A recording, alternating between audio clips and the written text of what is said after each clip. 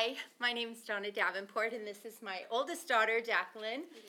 Jacqueline Mathis. Her husband is our associate pastor, and we have been at Calvary Chapel of the High Desert now for 34 years. I know that because I know how old she is, but I'm not going to tell you. Thank you. She always rats me out. So my parents think it's okay to give my age to everybody. That's Not right. okay. That's right. I actually put it in here, but I won't Good say job. it. I'm going to have to black it out. I won't say it. But let's start with a word of prayer, okay? Heavenly Father, I thank you for your word that never returns void. I thank you, Lord, that you have a word to speak to these women. Lord, I thank you that you are the encourager, Lord, that you are the wonderful counselor, that you are the Prince of Peace, Lord, when we are in chaotic times in our life, that you are there just to settle us down. I thank you for the words that we've already received, Lord, from Bethany and from Michelle, but most importantly from you, Lord, that you have spoken to us. And Lord, we pray that now you would prepare our hearts to receive what you have to speak to us even now. Encourage, correct, direct, Lord. We pray that you would have your way right now. And Lord, we just ask that both Jacqueline and myself would just be put aside, and that you, Lord, would be front and center, that you would be glorified now, and that women would be encouraged. And we ask these things in Jesus' name, and everyone said, Amen. Well, I usually start my Bible studies or workshops or whatever with an introduction. But in this case, I feel like I need to start with a disclaimer because, yes, I'm a mom. I have 5 children. They're all grown. I have one daughter that's still in my home. This is my daughter, Janelle. She's my baby. And between Jacqueline and Janelle, there's 14 years. I have 3 boys sandwiched in. I didn't tell how old she was yet, so they'll have to do math anyhow. But anyhow, I have 3 boys sandwiched in the middle of them. And I thought when I was having these children that it was a good idea to space them out, so that there wouldn't be 2 in diapers at any one time. But little did I realize that, with 14 years difference, what happens is at one point I had Jacqueline and she was a cheerleader but not yet driving. And she was having cheerleading practice like in Hesperia. Then Janelle was 15 months old, I think, and I was still nursing her. The boys were on 3 different soccer teams because they were at such different ages that they couldn't be at the same soccer field. So I would drop her off, slow down just barely enough for her to jump out and, not run her over. And then I'd take off for Apple Valley. I'd go to the farthest distance of Apple Valley, and I'd drop Jordan off where he was the oldest. I'd take him right to the coach, say, I gotta go take the other boys to the other field, take the other 2 boys to another field on the other part of Apple Valley. Jonathan would be at this end, Justin would be at this end, and I would nurse Janelle in the middle while they're practicing, kind of keeping an eye on both practices. Nurse Janelle, then I'd go, okay guys, I'm gonna go get Jordan. So I'd put her back in her car seat, run back over to the other side of Apple Valley, pick up Jordan, where I would change her diaper while he's getting his last few things done. Put her back into the car, run back over just on time for all the other kids to be leaving, saying goodbye. My boys were usually the only ones left at the soccer field.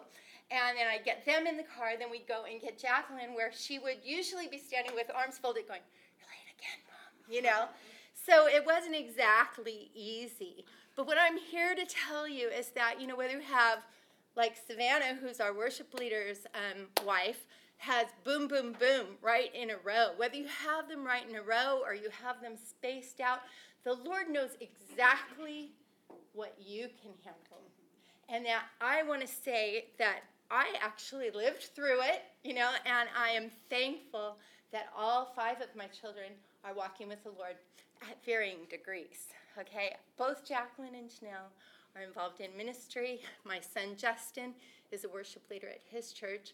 And Jonathan and Jordan both love the Lord with all their heart. I'm praying for them to be a little bit more involved and really make the Lord their Lord and not just their Savior, But all that to say that, when I was in the midst of it, I went to this seminar that I thought was going to really encourage me. It was called More Hours in My Day. And though the woman that taught it was an amazing woman, and I love her, and she had great insights to give me, all it did to this perfectionist woman was to make me a little bit more overwhelmed, because I thought, I have to do all this or I'm not a godly woman. And one of the things that it was about, having the picture perfect home, which when you have 5 kids at home, you can't have the picture perfect home, the picture of cleanliness, or, Martha Stewart home or whatever. And I was beating myself up to do it. And so I constantly felt like I was a failure as a mom and as a wife, as a pastor's wife. And often I would end up calling my husband and I would say, I'm such a failure, because like I said, I'm a perfectionist, okay? But being a perfectionist does not mean by any means, as we've heard twice this morning, or quite a few times this morning, that you know what, we're sinners, we're saved by grace, we're not perfect. We're never going to be perfect. But I have a definition of perfectionist. A perfectionist is someone who goes to great pains and then inflicts them on others. And that would be me, okay? And so, but I would call my husband up and I'd be like, these kids are being so disobedient and I just feel like I'm such a failure and da-da-da-da-da. And he would remind me time and time again.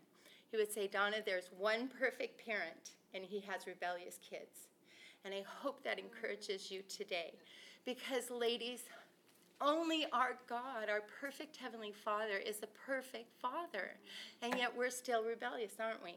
And so when your kids, when you do what you feel like is, I did all the right things, and our kids are still failing, or they still are not doing what we think they should do as the pastor's kids, you know what? They're sinners in need of a Savior. And so I want to just start out by encouraging you with that you know what, ladies, you were chosen by God to be your child's parent. Your husband was chosen by God. And so I can't give you a one-size-fits-all recipe for raising godly children in the ministry. But what I can do is give you some godly principles. And so as quickly as we can, we want to give you 4 things, okay? And the first one is give them Jesus. The second one is give them the word. The third thing is give them grace and lots of love. And then the last thing will be give them opportunity. So Jacqueline and I are going to be kind of tag teaming this, and hopefully we'll get a more complete picture of how we can do this. But the first thing I want you to think about is, how do you give them Jesus? Well, the very first thing that I thought of is that from the time that my kids were babies, I wanted them to understand that they needed Jesus as their Lord and Savior. So we give it to them in the gospel. And what a precious privilege that we have, that as soon as the doctor or the midwife or whoever hands that baby into our arms, we can begin to speak truth into those babies' lives. And I nursed all of my kids at least a year, and some of them up to 2 years, and one of them tried to go to 3. But I kicked him out of the bed because I said, you're the wrong child. I'm nursing another one. That actually happened. But anyhow, every time that I would nurse them, because I am such a type A personality, and I always have things that I got to get done, and I'm always like, I got to do this, I got to do that. And I thought the only way I'm really going to enjoy these kids is to nurse them, and to nurse them as long as I can nurse them. And so I did, and every time I would be nursing my babies, I would be speaking the gospel to them, and I would tell them, you know what? You are a child that God created for his pleasure. He created you so that someday you will do the good works that he created for you before the foundations of the earth. I would be telling them scriptures as I'm nursing them. I would sing songs to them that would, be the word of God. And so you have that whole time when they can't rebel and they can't say, that's not right, Mom. You have all that time to be sharing with them Jesus and imparting them. And I was so thankful that Jacqueline, of course, being my oldest, was the first one. When she was 4 years old, we're driving along, and I'm just talking to her about Jesus, and I happen to have a little tract sitting there, and she's looking at it, and we're driving along, and she says, Mommy, what does this mean? And so bad mom that I was, I take the track and I read the first part while I'm driving, I read it and just read it. And she goes, oh, and it's basically that all have sinned and fall short of the glory of God. And she's like, what does that mean? So we began to discuss it, what it meant. Is that, when you do naughty things, Jackie, that's called sin. And that means that you're not pleasing Jesus. And I would explain to her those things. We went through this whole track, and at the end it says, is there anything that would prevent you from asking Jesus in your heart right now? I just read it to her, and I threw it on the chair next to me, And so and then she goes, no. And I go, no what? I didn't even realize. I didn't even know at this point, She goes, I want to ask Jesus in my heart, Mommy, right now. I'm like, oh my goodness, I didn't even realize, So I actually pulled the car over and I prayed with her at that moment, and she accepted Jesus in her life. And I began to see her growing in the Lord from the time she was 4 years old. Now, there were times when she, struggled in her walk, but I can honestly say I see the Lord's hand on her life from that moment on. Yeah, anything you want to share? Not yet. Okay, not yet. Anyhow, so I want to tell you, all 4 of my kids, 5 of my kids, I have 5. All 5 of my kids accepted the Lord at the age of 4. And now with Jacqueline, she started the process with me. But then I thought, you know what? I started seeing them have that hunger at that age. And so I would start to ask them questions like, Jordan, do you know that when you talked back to me like that that's a sin? And you know what? That the Bible says that all have sinned, that I have sinned and Daddy sinned. We've all sinned and we fall short of the glory of God. But the free gift of God is eternal life, Jordan. And so that's how I started sharing the gospel with him. And with the next one, and with the next one, with the next one, and all 5 of them at the age of 4 asked Jesus into their heart. And some of them walked stronger with the Lord, and some of them struggled. As a matter of fact, my son Jordan, the second one, he went forward to accept the Lord like 12 times. Mm-hmm. Every time there was an altar call. Every time there was an altar call, he was going forward to accept the Lord because he knew what a sinner he was, and he knew how disobedient he had been. He knew what a crazy morning he had given to me that day and how I wanted to string us both up. I'm like, if he's not going to die, then I'm going to die. Somebody's going to die today, right? And he knew that I felt like that. And so he'd be repentant. He'd go forward. Finally, about the 12th time, my husband and I took him aside and said, Jordan, it's not how many times you go forward. It's how you walk with Jesus after. And that's the next point that I want to come to is our example. Be an example to your kids. That they need to understand that, it's a struggle for Mommy and Daddy too. Be vulnerable. I think that Bethany said that really well. And so did Michelle. Both of them talked about being vulnerable, being real with your kids, and letting them know, I'm not perfect. One day when Jordan was grown up, he's now, I won't tell you because then you'll know how old she is. But anyhow, Jordan's a man. And one day he came over and he asked me what I was doing. I said, I'm going to go for a run. He goes, I'm going to go for a run with you, which I'm thinking, oh, great, he's a lot younger. I'm going to be running really fast. But no, it was good. We were good. But anyhow, so we're running along and stuff. And he was telling me about one of his friends that was struggling in his walk with the Lord. And I said, Jordan, what do you think the difference is? Because his parents are Christians too and raised him. He goes, you know what you and Dad always did, Mom? When you sinned, you told me, you know what, that was sin. And I'm sorry. Will you please forgive me? And I need to ask Jesus for forgiveness too. You didn't present yourself like you were perfect and I couldn't attain to it. So I always felt like I could come to you and I could tell you when I was struggling. And so I want to tell you guys, be real with your kids. Be an example to your kids. As we live lives of integrity and authenticity with our kids, they're going to see that we not only preach what we practice, but we practice what we preach, that our lives are consistent in and out of the pulpit, in church and at home. We are consistent. We are the same. The best sermon that each of us will ever preach to our children is to be a model to them of Jesus as we live our godly lives. Remember that Paul told the Corinthians in chapter 11, verse 1, imitate me as I imitate Christ. And the truth of the matter is we don't always imitate Christ. Like I said, we fall short. We're going to sin. And that's when you say to your kids, you know what? I was not imitating Christ. So don't imitate that, because that's not how you do it. When I discipline, when we disciplined, obviously my kids are all grown now, but when we would discipline, we would always try to do it before we got angry. It was not because we were mad at them, but it was because, okay, you know the rules. You broke the rule. What's the consequence of the rule?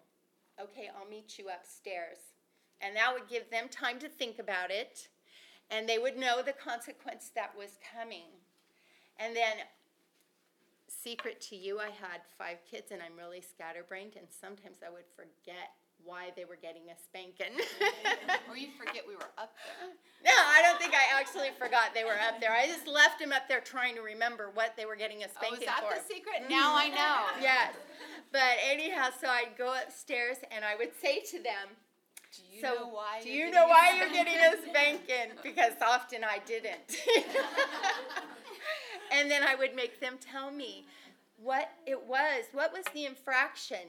Not only, that it was displeasing to me, but how did it displease the Lord? What principle in Scripture was that against? So they began to know the Word of God, because I was telling them, you know what? You were, give me one. I'm trying to think. Well, let's say, for example, I think I put one down. Okay, like Jordan, I remember one time I'm gonna selfish. rat him out. I'm gonna rat him out. But yeah, he would be really, oh, he's got my toy, blah, blah, blah, blah, blah. And I'm like, excuse me, but were you playing with that toy before he was playing with that toy? And he's like, no. And I'm like, why do you want that toy?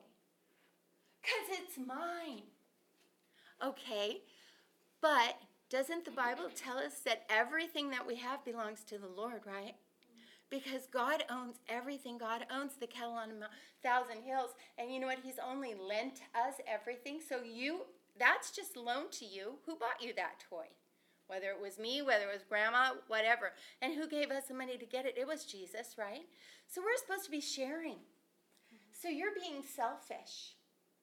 And so you need to share with your brother. Now that wasn't necessarily a spanking thing. It would just be a moment of teaching. Okay, so you're going to let your brother play with that because he was playing with it first, right? So we're going to teach him that. Now there was another time I remember that Jordan actually stole something. He stole $10. And where's the $10 that was right here? All the kids, I don't know where it is. Well, somebody knows where the $10 is, and we lined them all up, and it was like a court of law, And we said, okay, who would have the time? Who would probably steal this? Who might have? Nobody would confess, right? And we said, well, you know what we're going to do? We're going to give you guys 5 minutes to find that money. We're going to see where that money is, and if you don't find it, then we're going to start spanking every one of you. And so, sure enough, Jordan went in, and he told his little brother, I think it's behind the drawer. And so, Jonathan, I found $5. I'm like, where'd you find the $5, John? I found it in the bathroom drawer behind wherever it was. And I'm like, how did you think to look there, John? Jordan told me. Okay. Jordan, in a court of law, you look pretty guilty. Where's the other 5? So we found the other 5. But that's, So then we taught him, you know what? Not only did you sin, but now you're trying to blame shift. You're trying to put it on someone else. And so then everybody left the room, and Jordan got the spanking. But he had to explain why he was getting the spanking. He knew that it was a sin to steal. He knew that it was a sin to blame shift. And so he's getting a spanking. Okay? So we imitate. As our children see us being like Christ, they will imitate us. In that, when it comes to ministry, that's kind of where I'm going to jump in, because I was raised a pastor's kid, and now I am raising pastors' kids. And I will tell you, it's worse to raise pastors' grandkids, because I'm doing that, and they get away with everything. It's like, this is ridiculous. The whole church is turned against me, and they all get spoiled. But it is, so my husband and I have 4 little girls, and yes, it's crazy, and yes, there's a lot of emotions, and it's a little wild sometimes, but we thoroughly enjoy them. But what it is with giving them Jesus and with leading by example, we want to teach our kids that ministry is not just daddy's job. It's what we're called to as believers. Mm-hmm. And so this isn't just daddy's job, it's a family calling. But it's not just a family calling because daddy gets paid to do it. It's a family calling because we love Jesus. Mm-hmm. And so we want to explain that to our girls. And so we tell them that it doesn't matter if daddy gets paid to work at church, or it doesn't matter if we work at, or if we're just attending the church. This is what we are called to do as believers. And so that puts on a unified front for our family, right? We're united in this. We're doing this as a team. It also brings our kids into getting involved in the gospel and in the spreading of, what God desires in our church body. And it makes them ready to share in church and in children's ministry. And our reach now as parents and as pastor and pastor's wife is further. Because now we're reaching into, we pour into our kids, and then our kids reach the little kids in children's church. I've talked to more moms and more parents that I would have never talked to if I didn't have my little girls in their class and explain to them, you're serving too. Mm-hmm. How can you serve? Mm-hmm. And so that would be, just in that part and giving them Jesus, that would be my encouragement to you. Deuteronomy 11:19 is we talk about it all the time, right? The Bible tells us that we talk about it in the day and in the night as we walk and on our foreheads, on our hands. We put it everywhere, and we're always to use God's word to be a part of our lives. And so we need to teach our little ones. I was going to say our little girls, but you probably have both.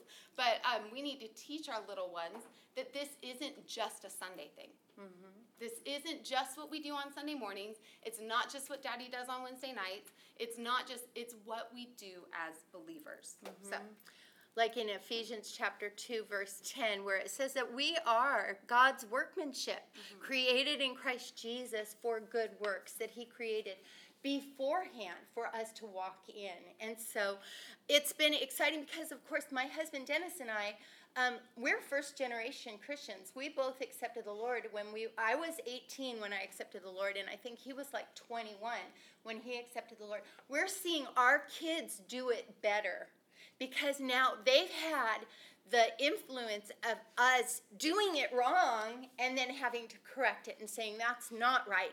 And we're watching them actually do it much better than we did.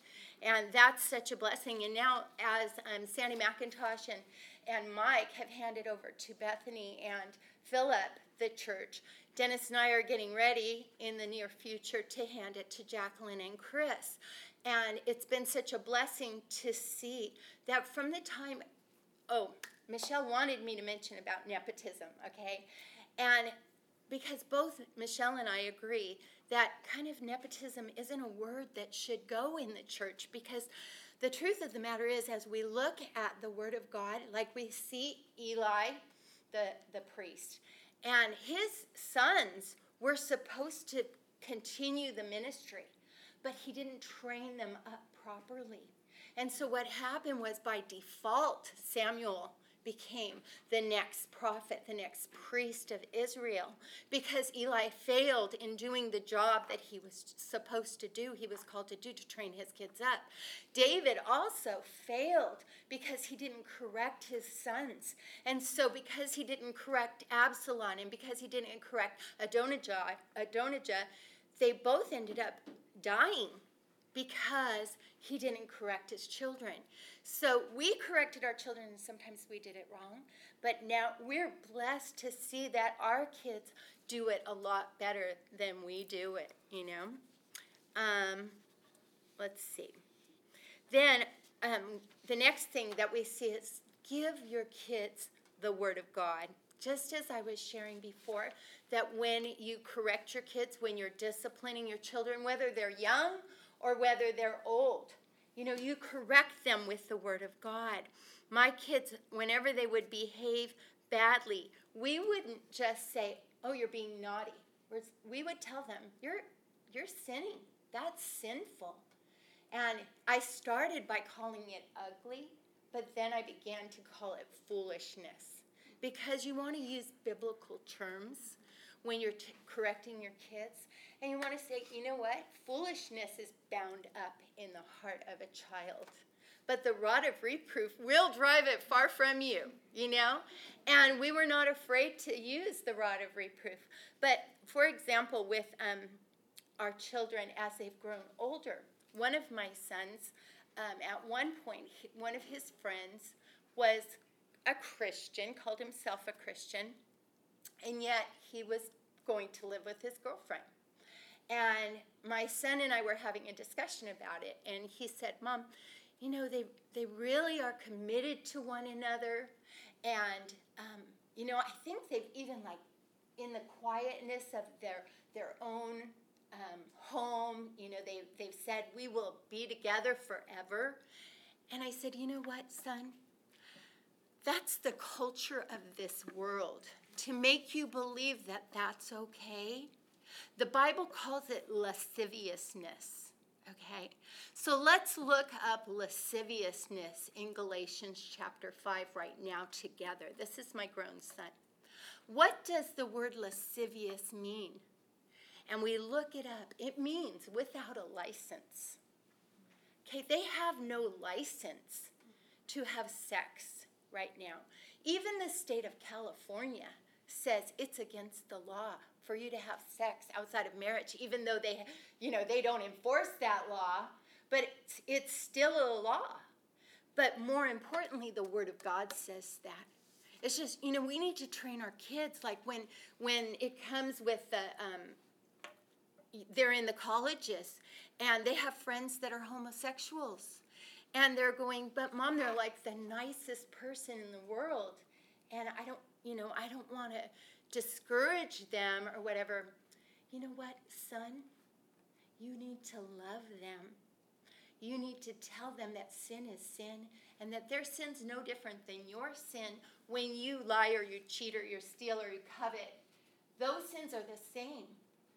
Nevertheless, you can't act on those sins. It's not okay just because the state of California now says same-sex marriage is okay. God instituted marriage. And so we take them to the Word of God and we show them in Genesis chapter 2, God is the one who ordained marriage. God is the one who created a woman and said, you know what? It is not good for man to be alone. We all know that, right? He needs a helper. So I'm going to make a helper that's suitable for him. I'm going to make Eve for him. I'm going to make a woman that is bone of his bone and flesh of his flesh. And then Adam comes and says, she's perfect. This one fits me right, okay? My husband at one point called, he called the computer place, what was it, Mac? Yeah. The Mac computer.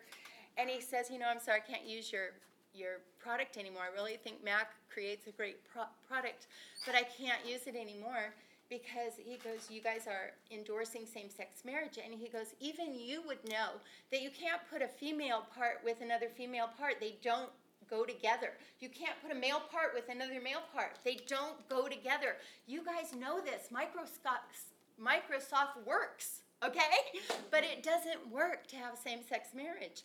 And we taught our children in the same way. You want to add to that? No, I just think that when it comes to correcting with God's Word and kind of having your kids, what helps with that when you're in full-time ministry and your kids, one, they know the Word. They should. And there's going to be people who have a higher expectation on your kids because they're there. It's not because, let me clarify, it's not because they have these high unrealistic expectations on your kids. It's actually because they have high expectations on you. Right. And that's why they have high expectations on your kids. And it's not necessarily expectations. They believe you to be a stronger believer. And so because they believe you to be a stronger believer, they believe your kids to be a stronger believer because they believe that it's constantly taught in your home. I actually had a friend who one time said, I was meeting with her, she was frustrated with her husband, and she had gotten saved earlier. He got saved, years after she did. And so she was really excited about him becoming the leader in their home.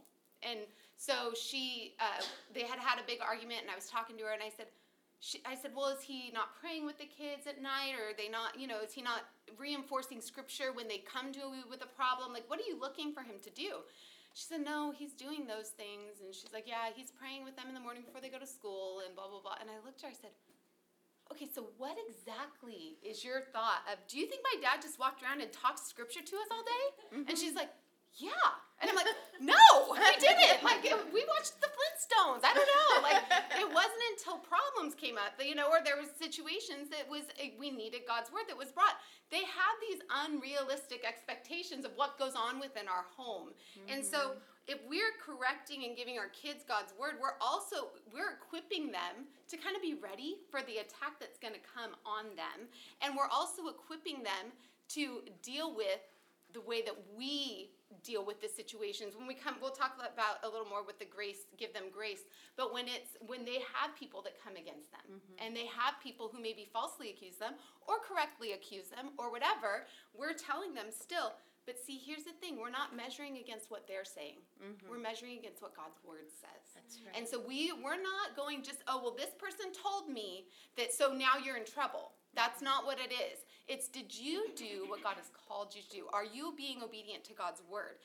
Under mommy's care, or under your teacher's care, or under, whoever's care that you're in at that moment in time?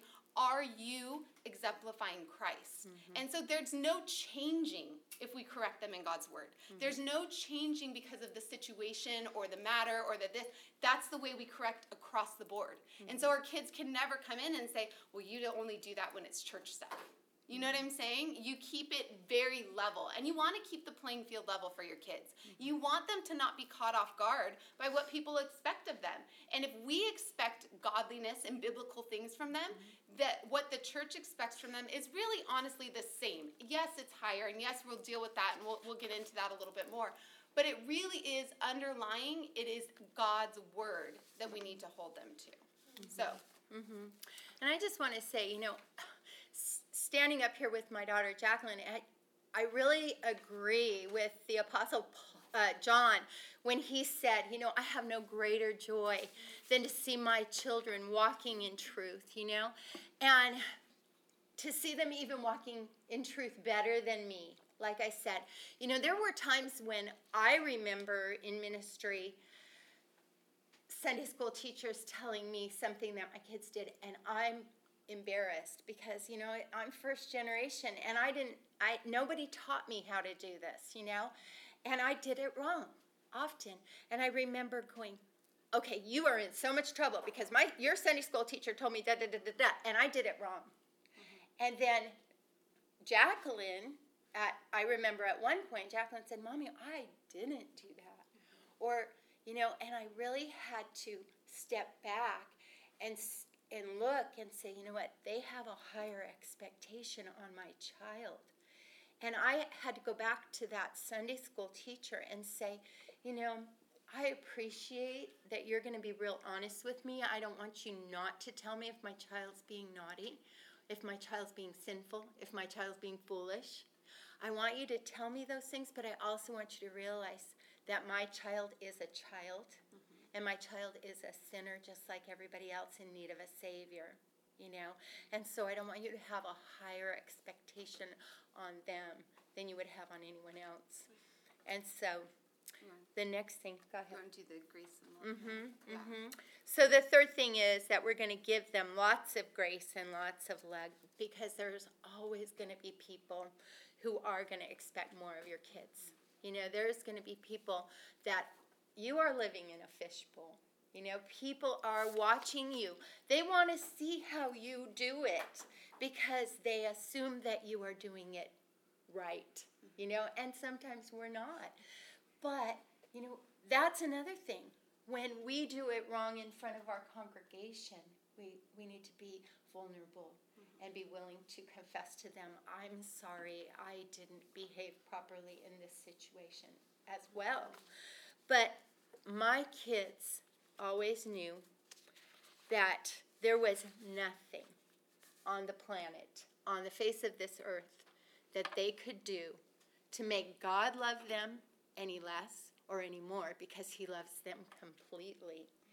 And there's nothing that they could ever do that would keep me from loving them. I might love them a little less, and I might love them a little more because I'm not perfect.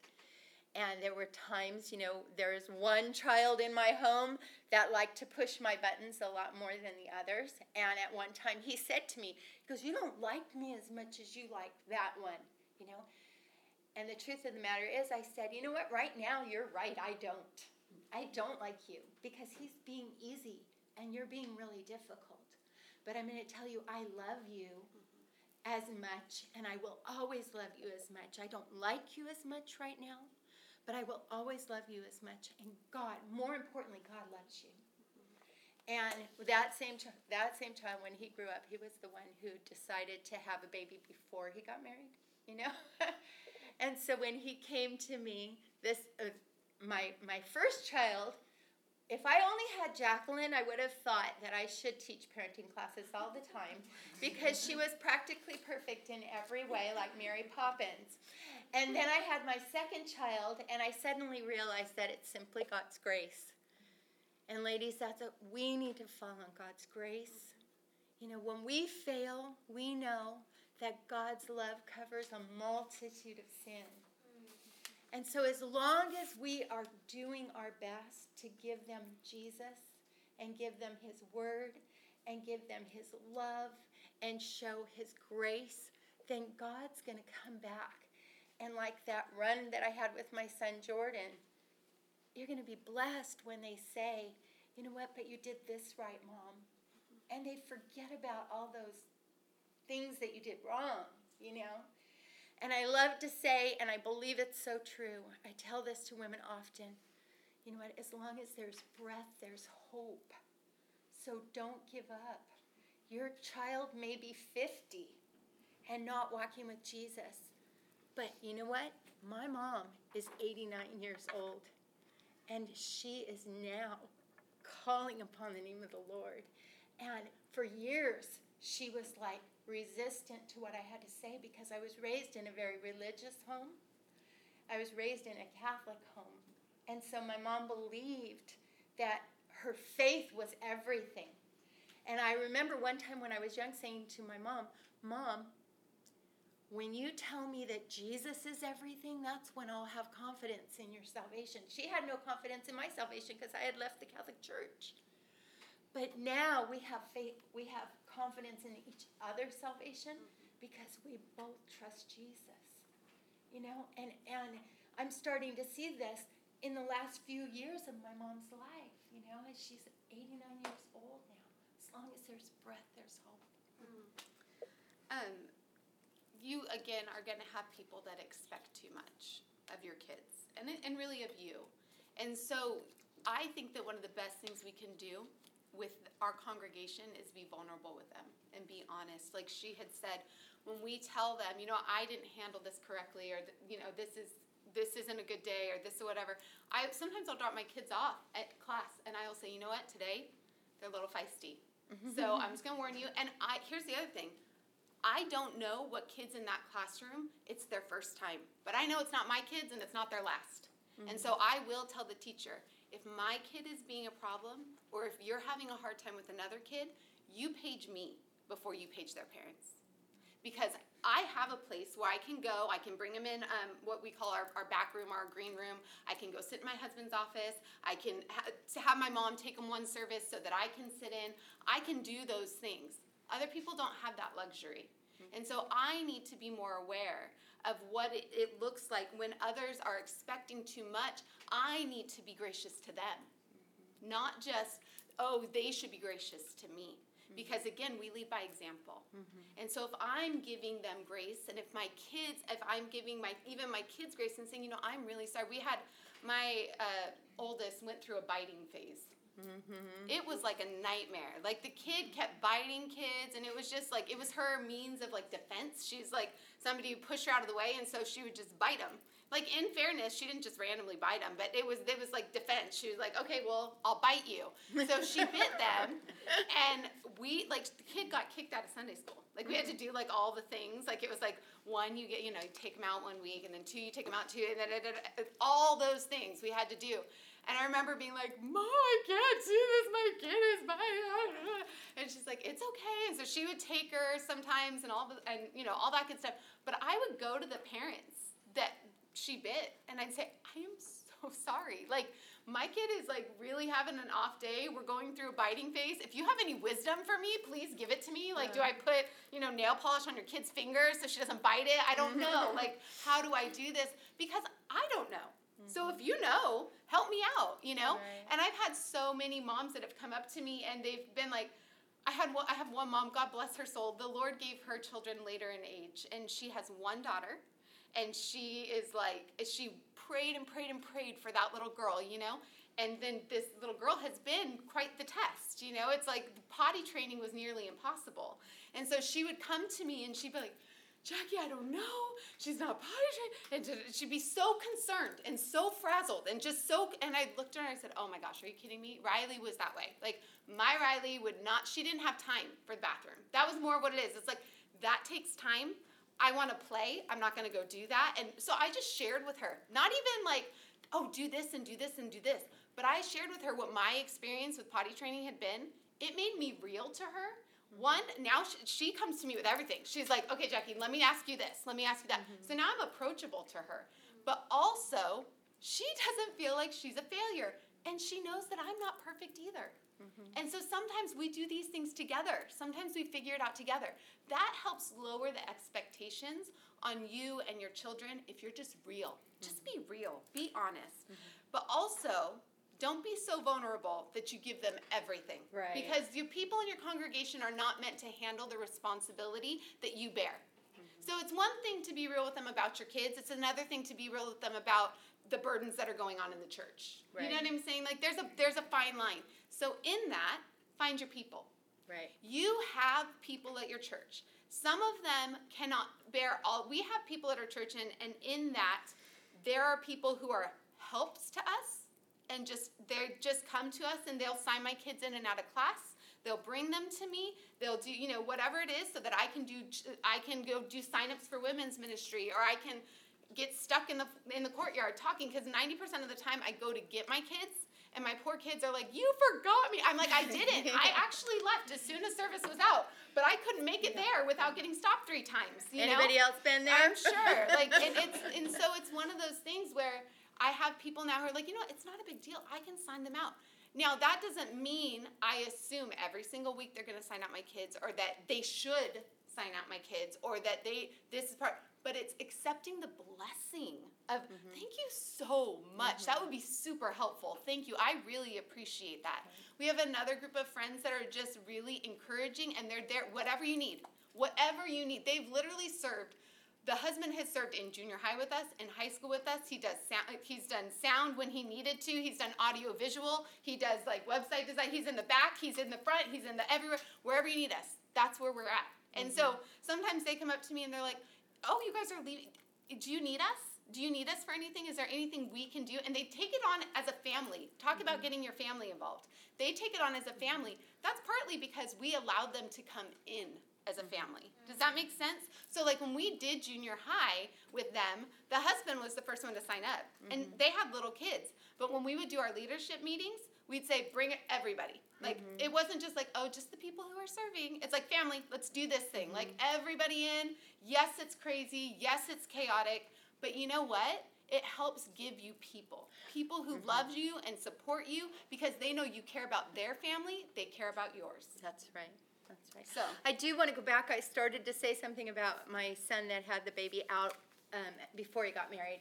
He actually got married before the baby was born, but he came to us and he told us. And when he sat down, he was like, I have something to tell you. And I'm so glad, because I had my other grandson with me at the time, and I just put him down for a nap.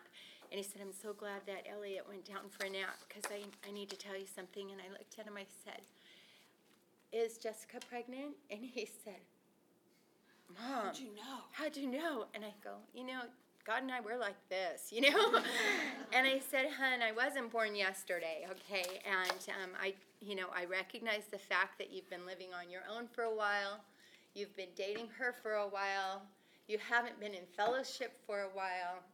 And he goes but don't you trust me? And I go, hon, I don't trust the flesh. And so I recognize that this could happen. He goes, well, I don't want you to be mad at her. I go, I'm not mad at her. I said, first of all, she's a baby Christian. She just accepted the Lord, and you're the best example of a Christian she's got, And so I said, no, I'm not mad at her. And I said, you should have known better. I go, you do know better. That's why you're telling me like this. Said, but I want you to know this. Babies are always a gift from God, always. And thank you for telling me that you're having a baby and you didn't try to cover it with another sin. That would have been worse than the first. And I have a beautiful grandson out of that, and I love him dearly. And I will never love him any less than I love any of my other grandchildren. And all that to say exactly what I was sharing before, that we will never love our kids any less because they have, quote, disappointed us. Because you know what? They can never disappoint God, because God knows the end from the beginning, right? He knew what we were going to do. And you know what? We should have that same kind of attitude. You know what? We're sinners. And so really, I don't want you to sin. I want you to do well. But I'm not disappointed because I know what we are. Right. And then, you know what? We don't have any time left, but we kind of talked about it real quick. Let me touch really quick. Yeah. I want to encourage you to give your kids opportunity to serve. Mm-hmm. Okay? So they're there all the time. Mm-hmm. Your kids, if they're like mine, if they're like Savannah's, they live at the church. If they're like I was, they're there all the time. I actually recognized this one time my husband was asked to teach at a friend's church. And every time I'd pick up my kids from our church, they wouldn't have shoes on.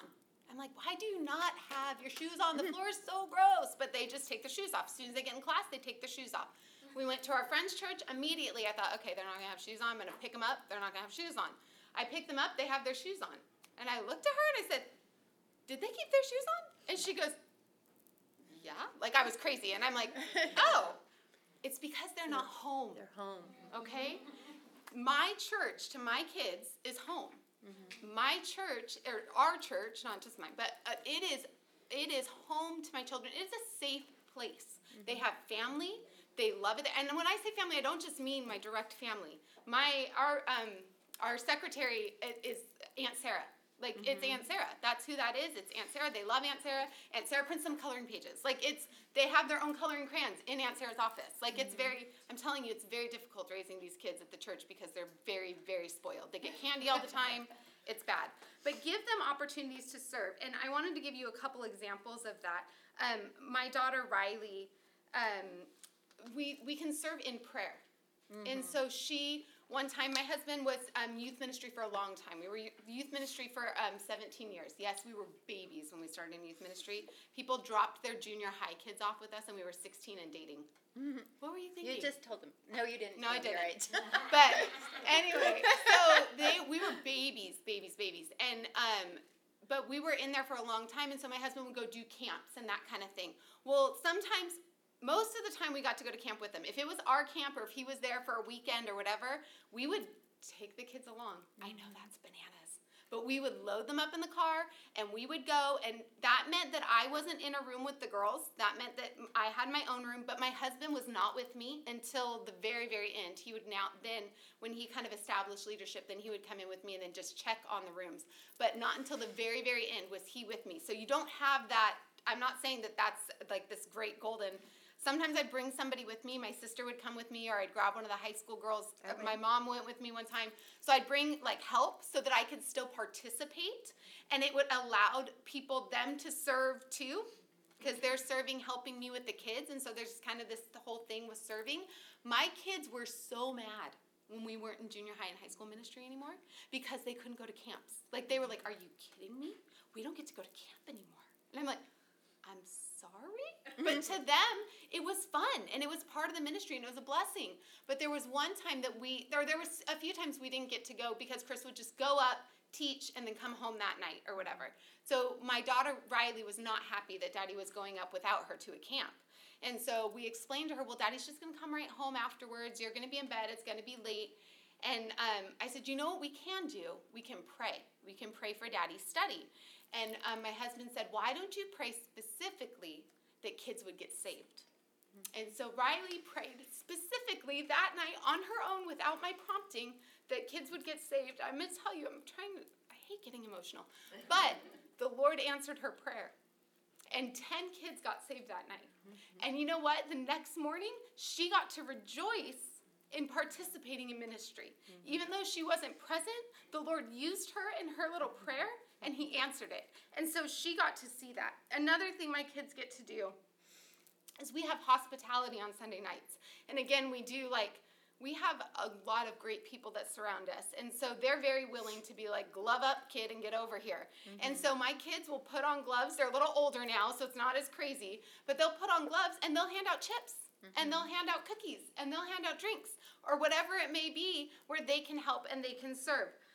My oldest is 11. She is very organized, and she's very crafty. I tell her she's going to be a teacher.